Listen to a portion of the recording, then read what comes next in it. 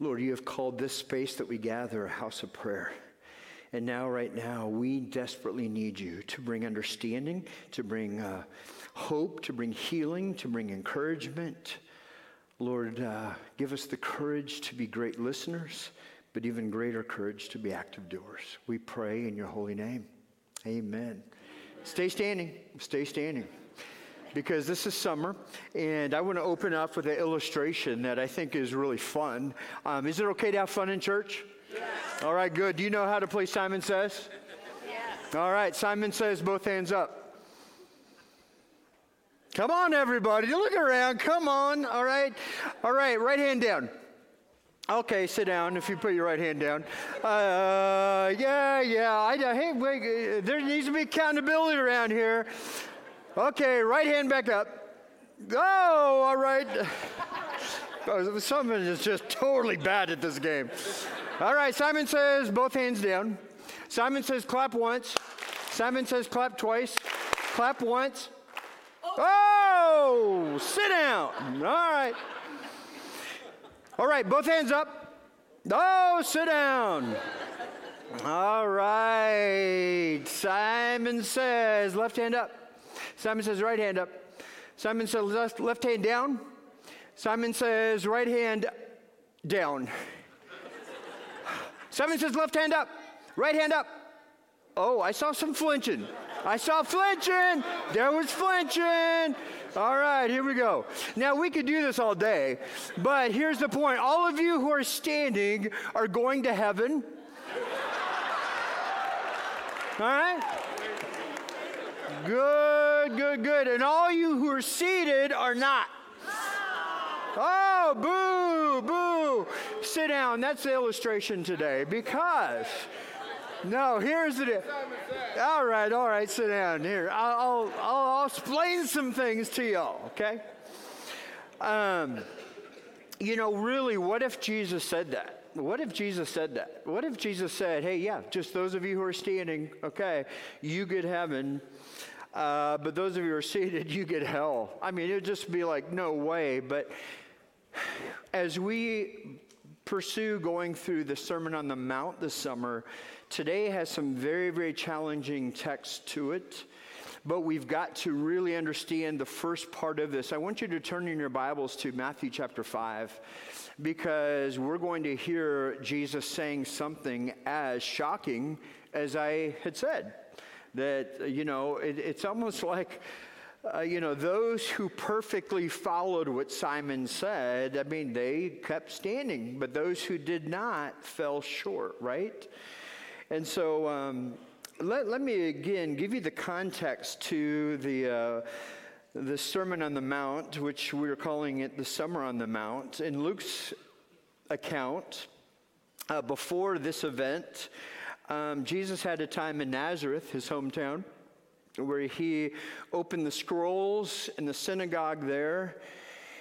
And he said these words, which were a direct quote of Isaiah 61, 1 and 2. He said, "The Spirit of the Lord is upon me because he has anointed me to proclaim good news to the poor.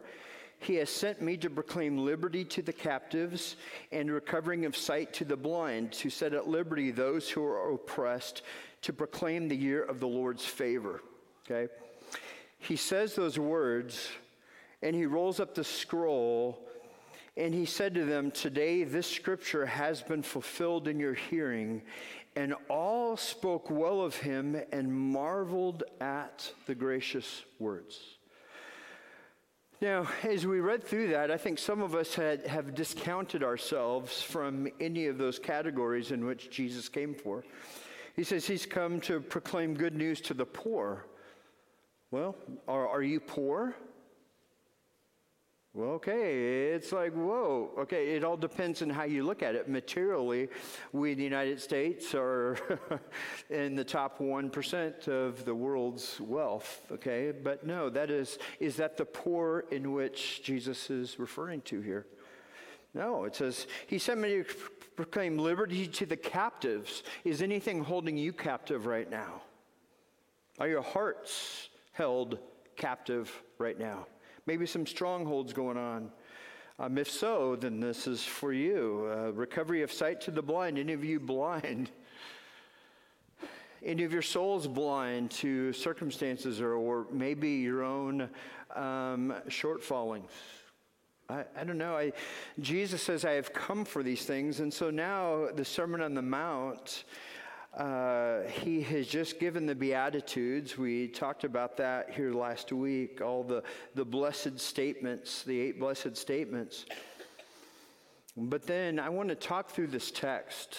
I want you to follow along as we talk through the text here today, because our sermon today is the heart behind kingdom living. And Jesus says the kingdom of God is here. The Jews were looking for the kingdom to come through Messiah, but how that kingdom was to come was totally different. And Jesus says this, do not think that I have come to abolish the law or the prophets. I have not come to abolish them, but to fulfill them. I just want to stop right there. What does he mean, law and the prophets? Because when we think of law, we think of, police or whatever, the long arm of the law, reinforcing some different things. But here in your scriptures, law is capitalized. And again, I think everything in your Bible, the front part of your Bible, Genesis through Malachi, we would call the scriptures. You have the law, you've got the prophets. And Jesus says this, I've not come to abolish them, but to fulfill them. To fulfill, there in the Greek, means to fill what is unfilled, to fill it up, to fill the gap there. And he says, I've come to fulfill them. Well, how does he do that? 3 ways that Jesus fulfills the law. First of all, he clarifies the intent behind the law. He clarifies the intent. The law is always to reveal some things. The law was given. There were 3 different kinds of law. There was ceremonial law, ceremonial festivals. And again, just to remind the people, when there is sin, that something has to die. So you have the sacrificial system. And so you've got ceremonial law, but when you look at all of those particular laws, you see that, something had to die, but Jesus is coming to put an end to the sacrificial system. He is coming to fulfill that. All of the ceremonial law was leading up to Jesus being the fulfillment of that. Passover, Jesus the Passover lamb, et cetera, et cetera. So you have ceremonial law, you've got civil law, you've got the basics of the foundation for civilization. You got the 10 commandments that were given to the nation of Israel. You've got these, but then you've got the moral law that is part of that as well. Jesus says, I have come to fulfill the law. So Jesus fulfilled the ceremonial. But right now, he is continuing to fulfill through us the moral law. So he says in verse 18, for truly I say to you, until heaven and earth pass away, not an iota, not a dot will pass from the law until all is accomplished. He's saying not until everything that has been written is fulfilled. Therefore, whoever relaxes one of the least of these commandments and teaches others to do the same will be called least in the kingdom of heaven. But whoever does them and teaches them will be called great in the kingdom of heaven. So he's talking about just the importance of the heart behind the law.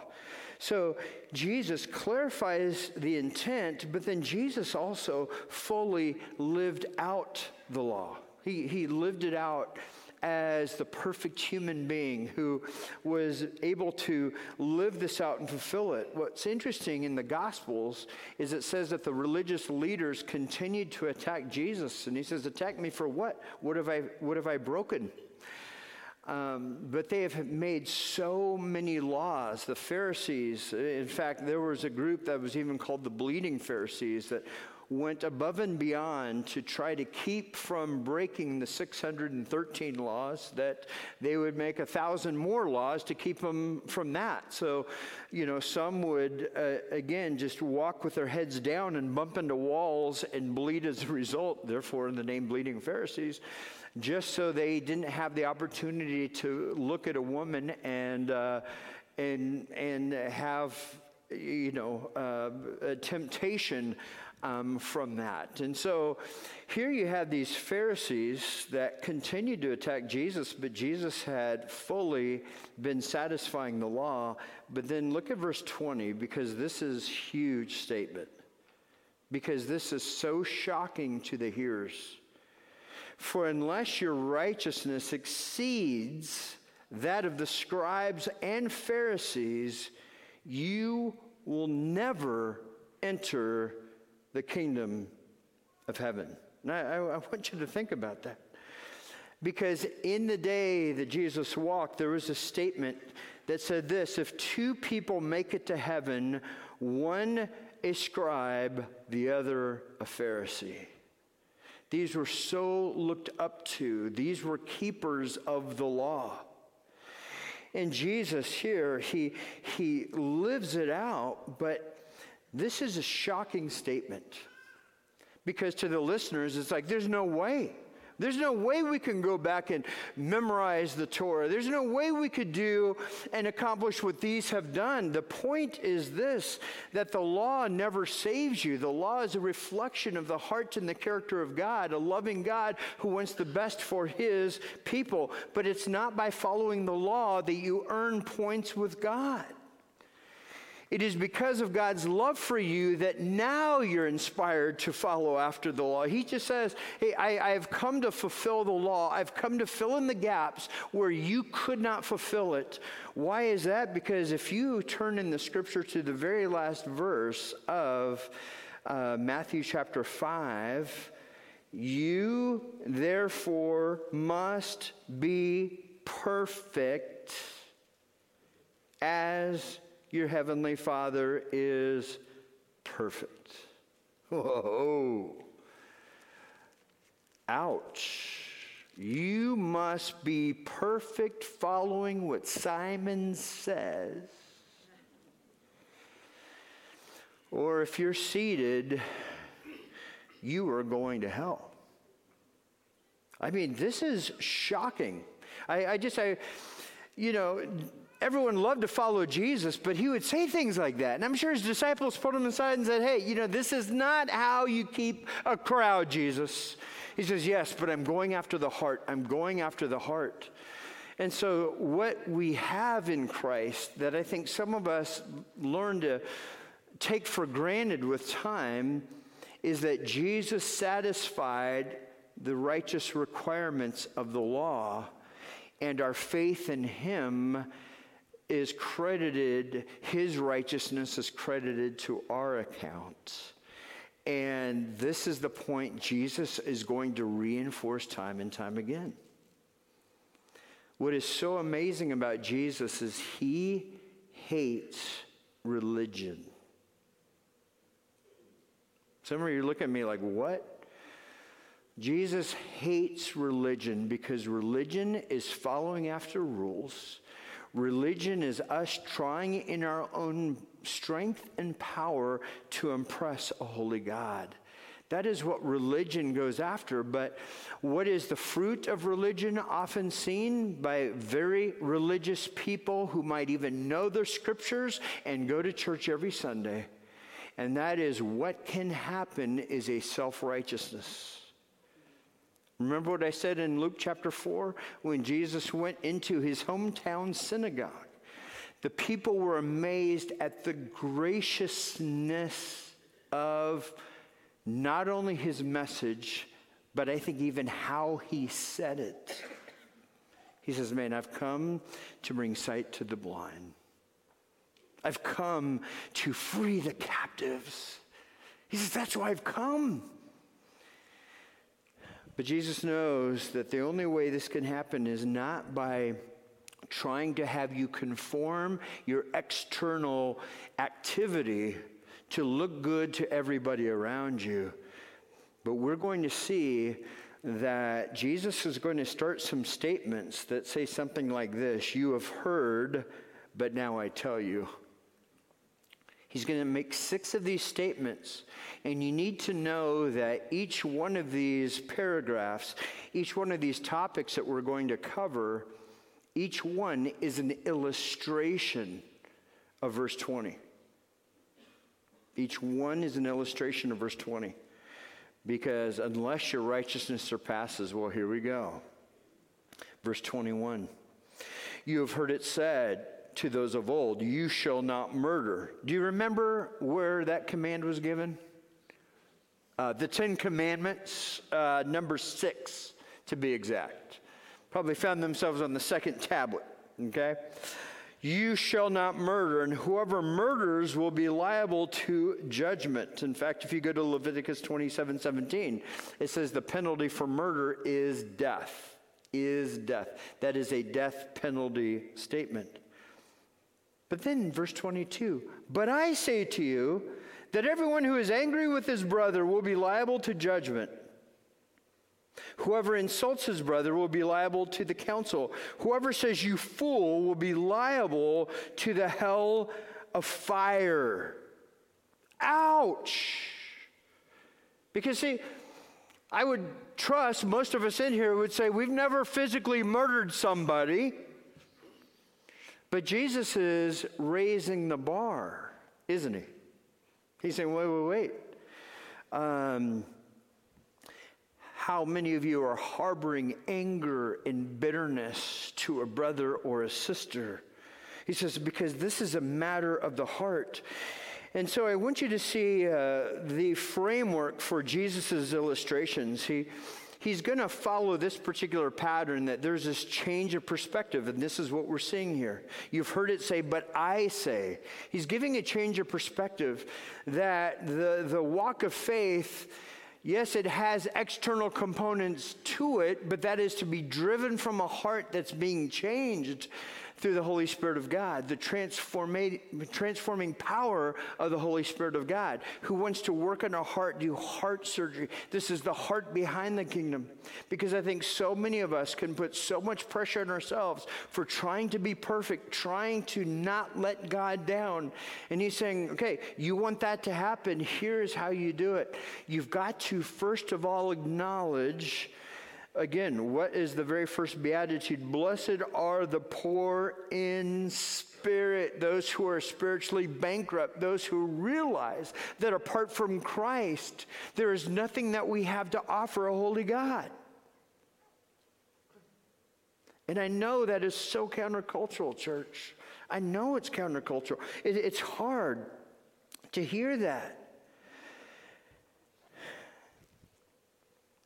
And what Jesus is not saying is that conflict with people is bad. In fact, other places in Scripture, in Ephesians, it says, in your anger, do not sin. There's definitely things to be angry about. But as you express that anger, do not do it in a sinful, demeaning way. Do it in a very respectful way, knowing that we enter into the conflict. We enter into that conflict because this is the opportunity for us to then, going back to verse 9, blessed are the peacemakers, for they shall be called sons and daughters of God. Blessed are the peacemakers. So you go into conflict for the purpose of making peace, building peace, not avoiding conflict, trying to keep the peace, because that does not work. But here's the challenge for us, that if you are part of the conflict, then you have a part in the conflict. You see, verse 24 says, leave your gift there, or verse 23 says, so if you are offering your gift at the altar, and then remember that your brother has something against you, leave your gift there before the altar and go. First be reconciled to your brother, then come and offer your gift. Come to terms quickly with your accuser while you are going with him to court, lest your accuser hand you over to the judge and the judge to the guard, and you be put in prison. Truly I say to you, you will never get out until you have paid the last penny. What he is saying is entering into the conflict is costly, but to avoid conflict is more costly. That we've got to be a people that are viewing any situation that ticks you off, that you could harbor bitterness and resentment, and the longer you hold on to that, the deeper that root grows, the stronger the branches that come from that, the thicker it gets, the harder it is to deal with. And then the branches extend to so many other areas of our life. And our Creator says, no, I'm going after your heart because I don't want you to have this come between relationships.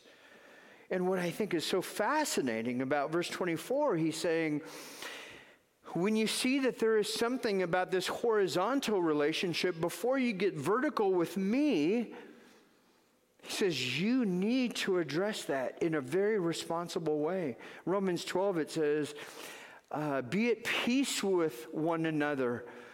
As far as it depends on you, do what you can. There's not everything will always resolve itself. And that's just a difficult thing.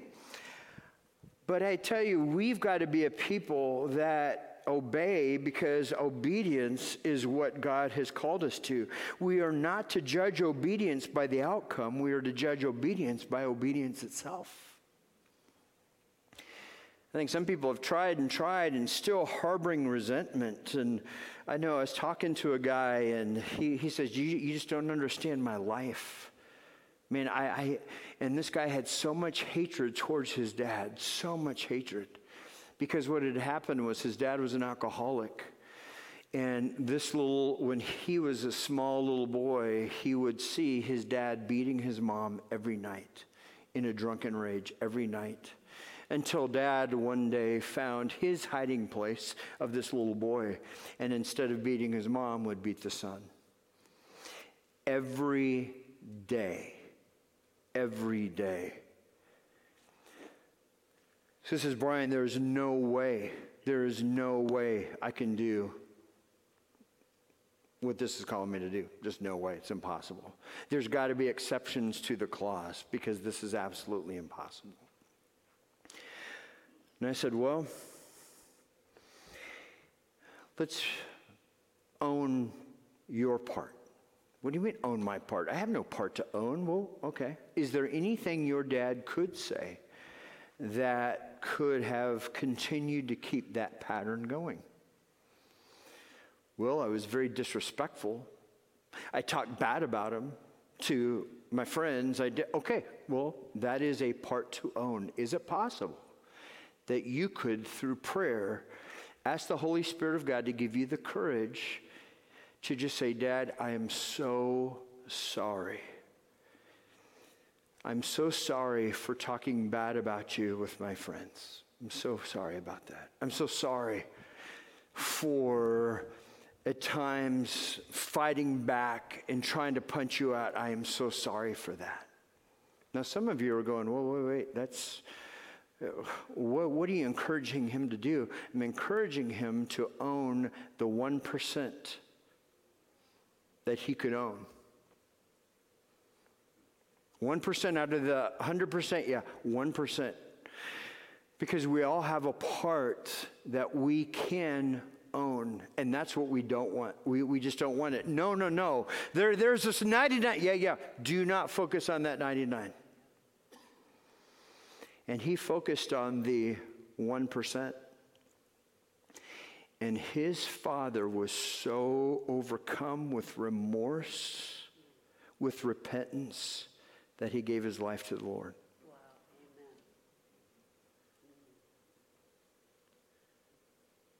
Amen. It's not everyone's story. But Jesus is saying, we've got to have a change of perspective. Yes, I look at enmity between you and another, and I take it very, very seriously. And don't think you're all holy and raising your hands because you're holy and raising your hands. Because you could be doing this on a Sunday morning and said, I cannot stand this person. Oh, look at them over on the other side. Man, that's why I sit over here, because they sit over there. The Lord is saying there's no room for that in the family of faith. Do what you can do. Didn't I say this morning it was going to be easy? It's tough stuff. I know a lot of you have been through hard stuff. I've been through hard stuff. What Jesus is calling you to do is absolutely impossible. But he does give you a path to pursue. Well, let's go on if that wasn't hard enough. Verse 27. You have heard that it was said, you shall not commit adultery. Well, again, that's command number 7. You shall not commit adultery, but I say to you that everyone who looks at a woman with lustful intent has already committed adultery with her in his heart. Again, heart. The Lord knows our heart. And you go, wait, okay. And I'm telling you, as a guy living in our society today, it's tough. I don't want this to be in the scripture. I don't want it to be there.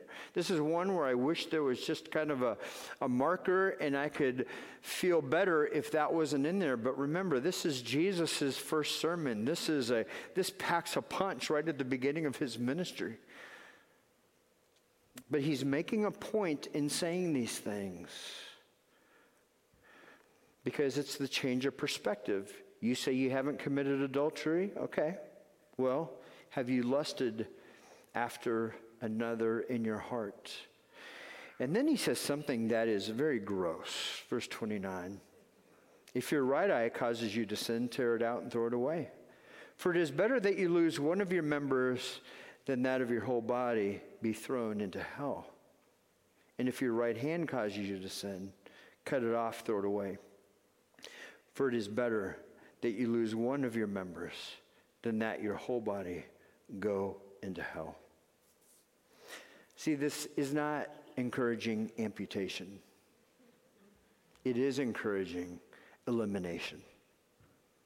It is encouraging what are those aspects of my life that I invite in that take my mind to a not good place. He said, then just cut it out. Just cut it out. You've got to kill it before it kills you. You got to cut it out. You got to cut it out early. Tough stuff.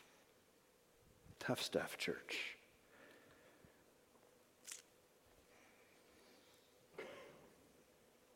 Remember, we have a God who perfectly satisfied the righteous requirements of the law. Why? Because he knows you can't do it. That doesn't give you the rationalization or the justification to say, hey, this is why I do this. Man, I'm so glad I've got the forgiveness of God. Remember, we do not follow after the law to earn anything in our relationship with God because we already have his love. We have his love. But he's saying, dear children, I want you to experience the most out of life. And the most out of life is not to be okay with willing conflict, especially in the family of faith. There's no room for that. There's no room for you living a life that is jeopardizing your relationship. We live in a society that is just addicted to pornography. I mean, just addicted. The amount of money that goes into that industry, it is just overwhelming. It's mind-boggling. But it's almost like these young kids are raised in this. And these young kids are just like, well, of course, everybody looks at porn. Everybody does porn. I mean, that is like this, and it's robbing of true intimate relationship with your spouse. It's robbing of that. It robs from that.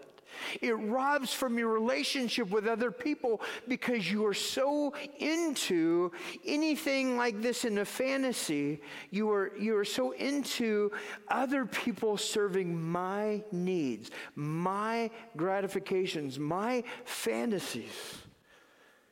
And Jesus says, man, I love you. I love you. I love you. I want the best for you. I created you. But you've got to take these things to heart. How many of you are glad you're not me right now preaching this text? All right? Yeah, good. I just prayed so much going into this because in our society and tragically even in church world, we just take this so lightly. Oh, everybody has anger towards another.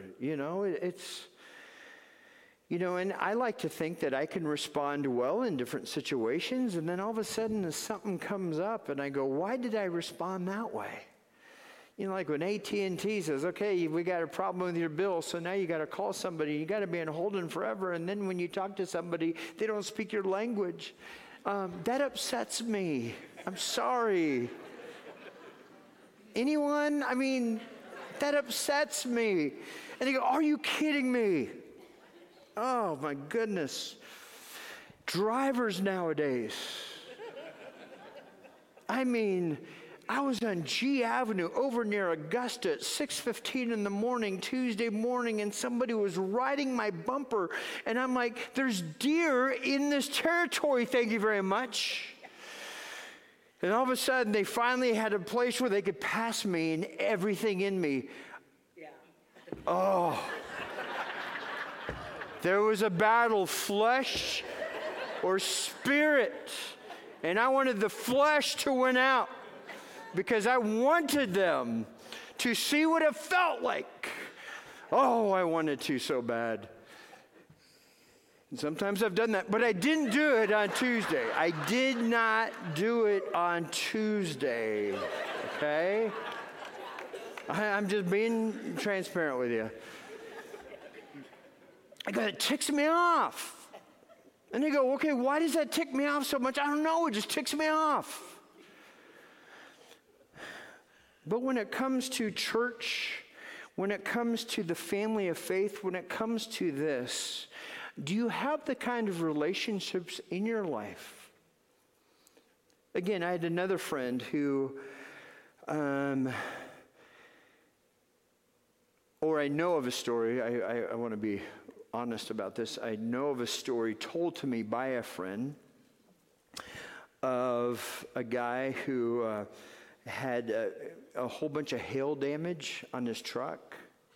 He was living down in Texas, a whole bunch of hail damage, and so he calls around and he found this great outfit that could fix the hail damage. And it was a group of 4 guys, and they came and they put all this red stuff all over his truck and everything, and they're so nice and so gracious, and it was like $800 for them to, kind of do this. And so he does that, and the guy said, hey, we need this much money now, and then we're coming back tomorrow just to finish the bumper, and then we'll smooth everything all out. And so sure enough, he goes to the ATM, gives $800, and then the next day at 9 in the morning when the guys are to show up, nobody shows up. And so he calls the number and wait, this number is not working.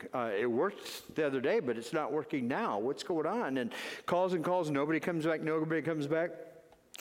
And then this guy takes his truck to the car wash, and all the red stuff comes off, and all the dents were still there. Exactly like nothing had been done. He had been cheated $800. And this guy was fuming mad. He was so mad. And I know there are people that get taken advantage of that. And it's just like, this is so wrong. This is so unjust. And all of a sudden we fantasize about how we're going to get him back. But my friend who knew this guy said, well, why are you so mad? Really, let's get to the root of why is it that you are so mad? He said, because I don't have $800 just to throw away like that. And to just give, I just don't have that kind of money. And so you know what my friend did? Send a check to his friend for $800. And the guy goes, wait, why would you do that? He said, because $800 is a small price to pay for you to be able to have this feeling like you've been taken advantage of. I'm thinking maybe this is a way you could just move forward and just say, lesson learned. But I love you too much. I love you too much to have this eat you up like I see it eating you up. Move on. Do you have the kind of relationship that will call you out when it comes to these matters? Do you have a friend you could call when the temptation or the lusts or the different situations are presenting themselves? Do you have the kind of friend where he says, man, help. Man, I want to live in obedience to the Word of God. I know that's where life is lived, but right now I'm in a very weak spot. Well, okay. I'm the kind of friend that, yes, man, let's pray right now. Do you need to meet? Do you have those kind of relationships?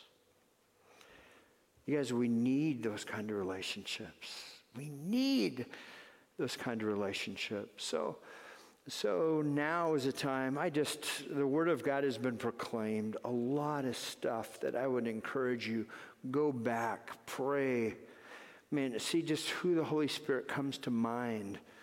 You know, do what you can to make peace. Blessed are the peacemakers. But also, blessed are the pure in heart. You see, Jesus will keep reinforcing what he said of the Beatitudes. What he says, unless your righteousness surpass that of the Pharisees that are trying to impress everybody, but yet have the self-righteous attitude that, hey, we're better than you. No, there's no room for that. Man, God has given us his grace. Jesus did for you what you could not do for yourself. Is that worth an amen? Man, Jesus did for you what you could never do for yourself.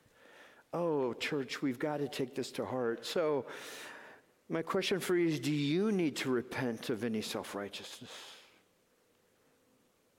Do you need to repent of, well, there's nothing in the sermon that affects me, so I'm fine.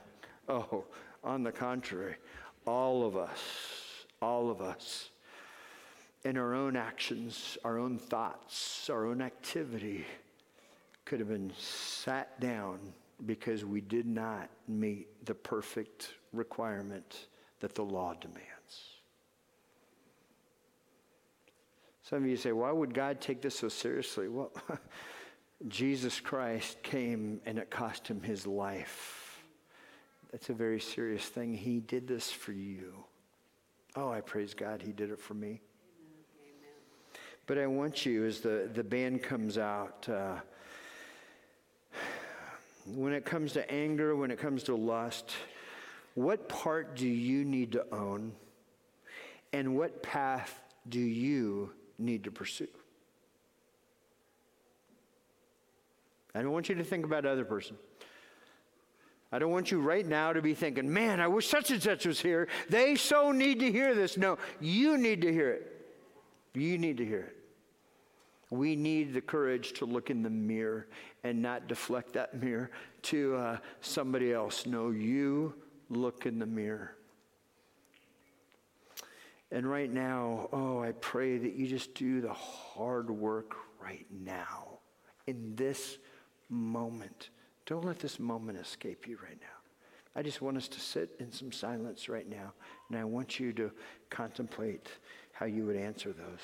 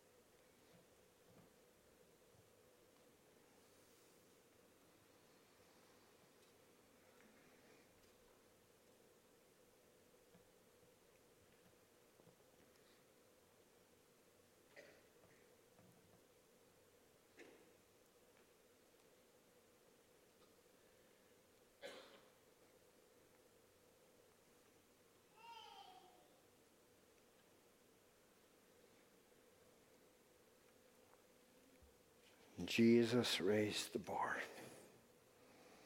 But I am so glad that he paid the price for all the lawbreakers like me and you, and has given his righteousness to anyone who would trust him for it. Anyone who would trust him for it. Can you pray with me? Father, we love you, and we all need you because we all have sins in our past, actions of defiance against you. Some actions we regret, others not so much, yet you paid for those too. Pray this morning for those who are so ensnared by the pain of what had been done to them, or poor decisions, or regret. Oh, Lord, you said you have come to set captives free. I pray in the authority of your word right now that you set those hearts free. Oh, Lord, help.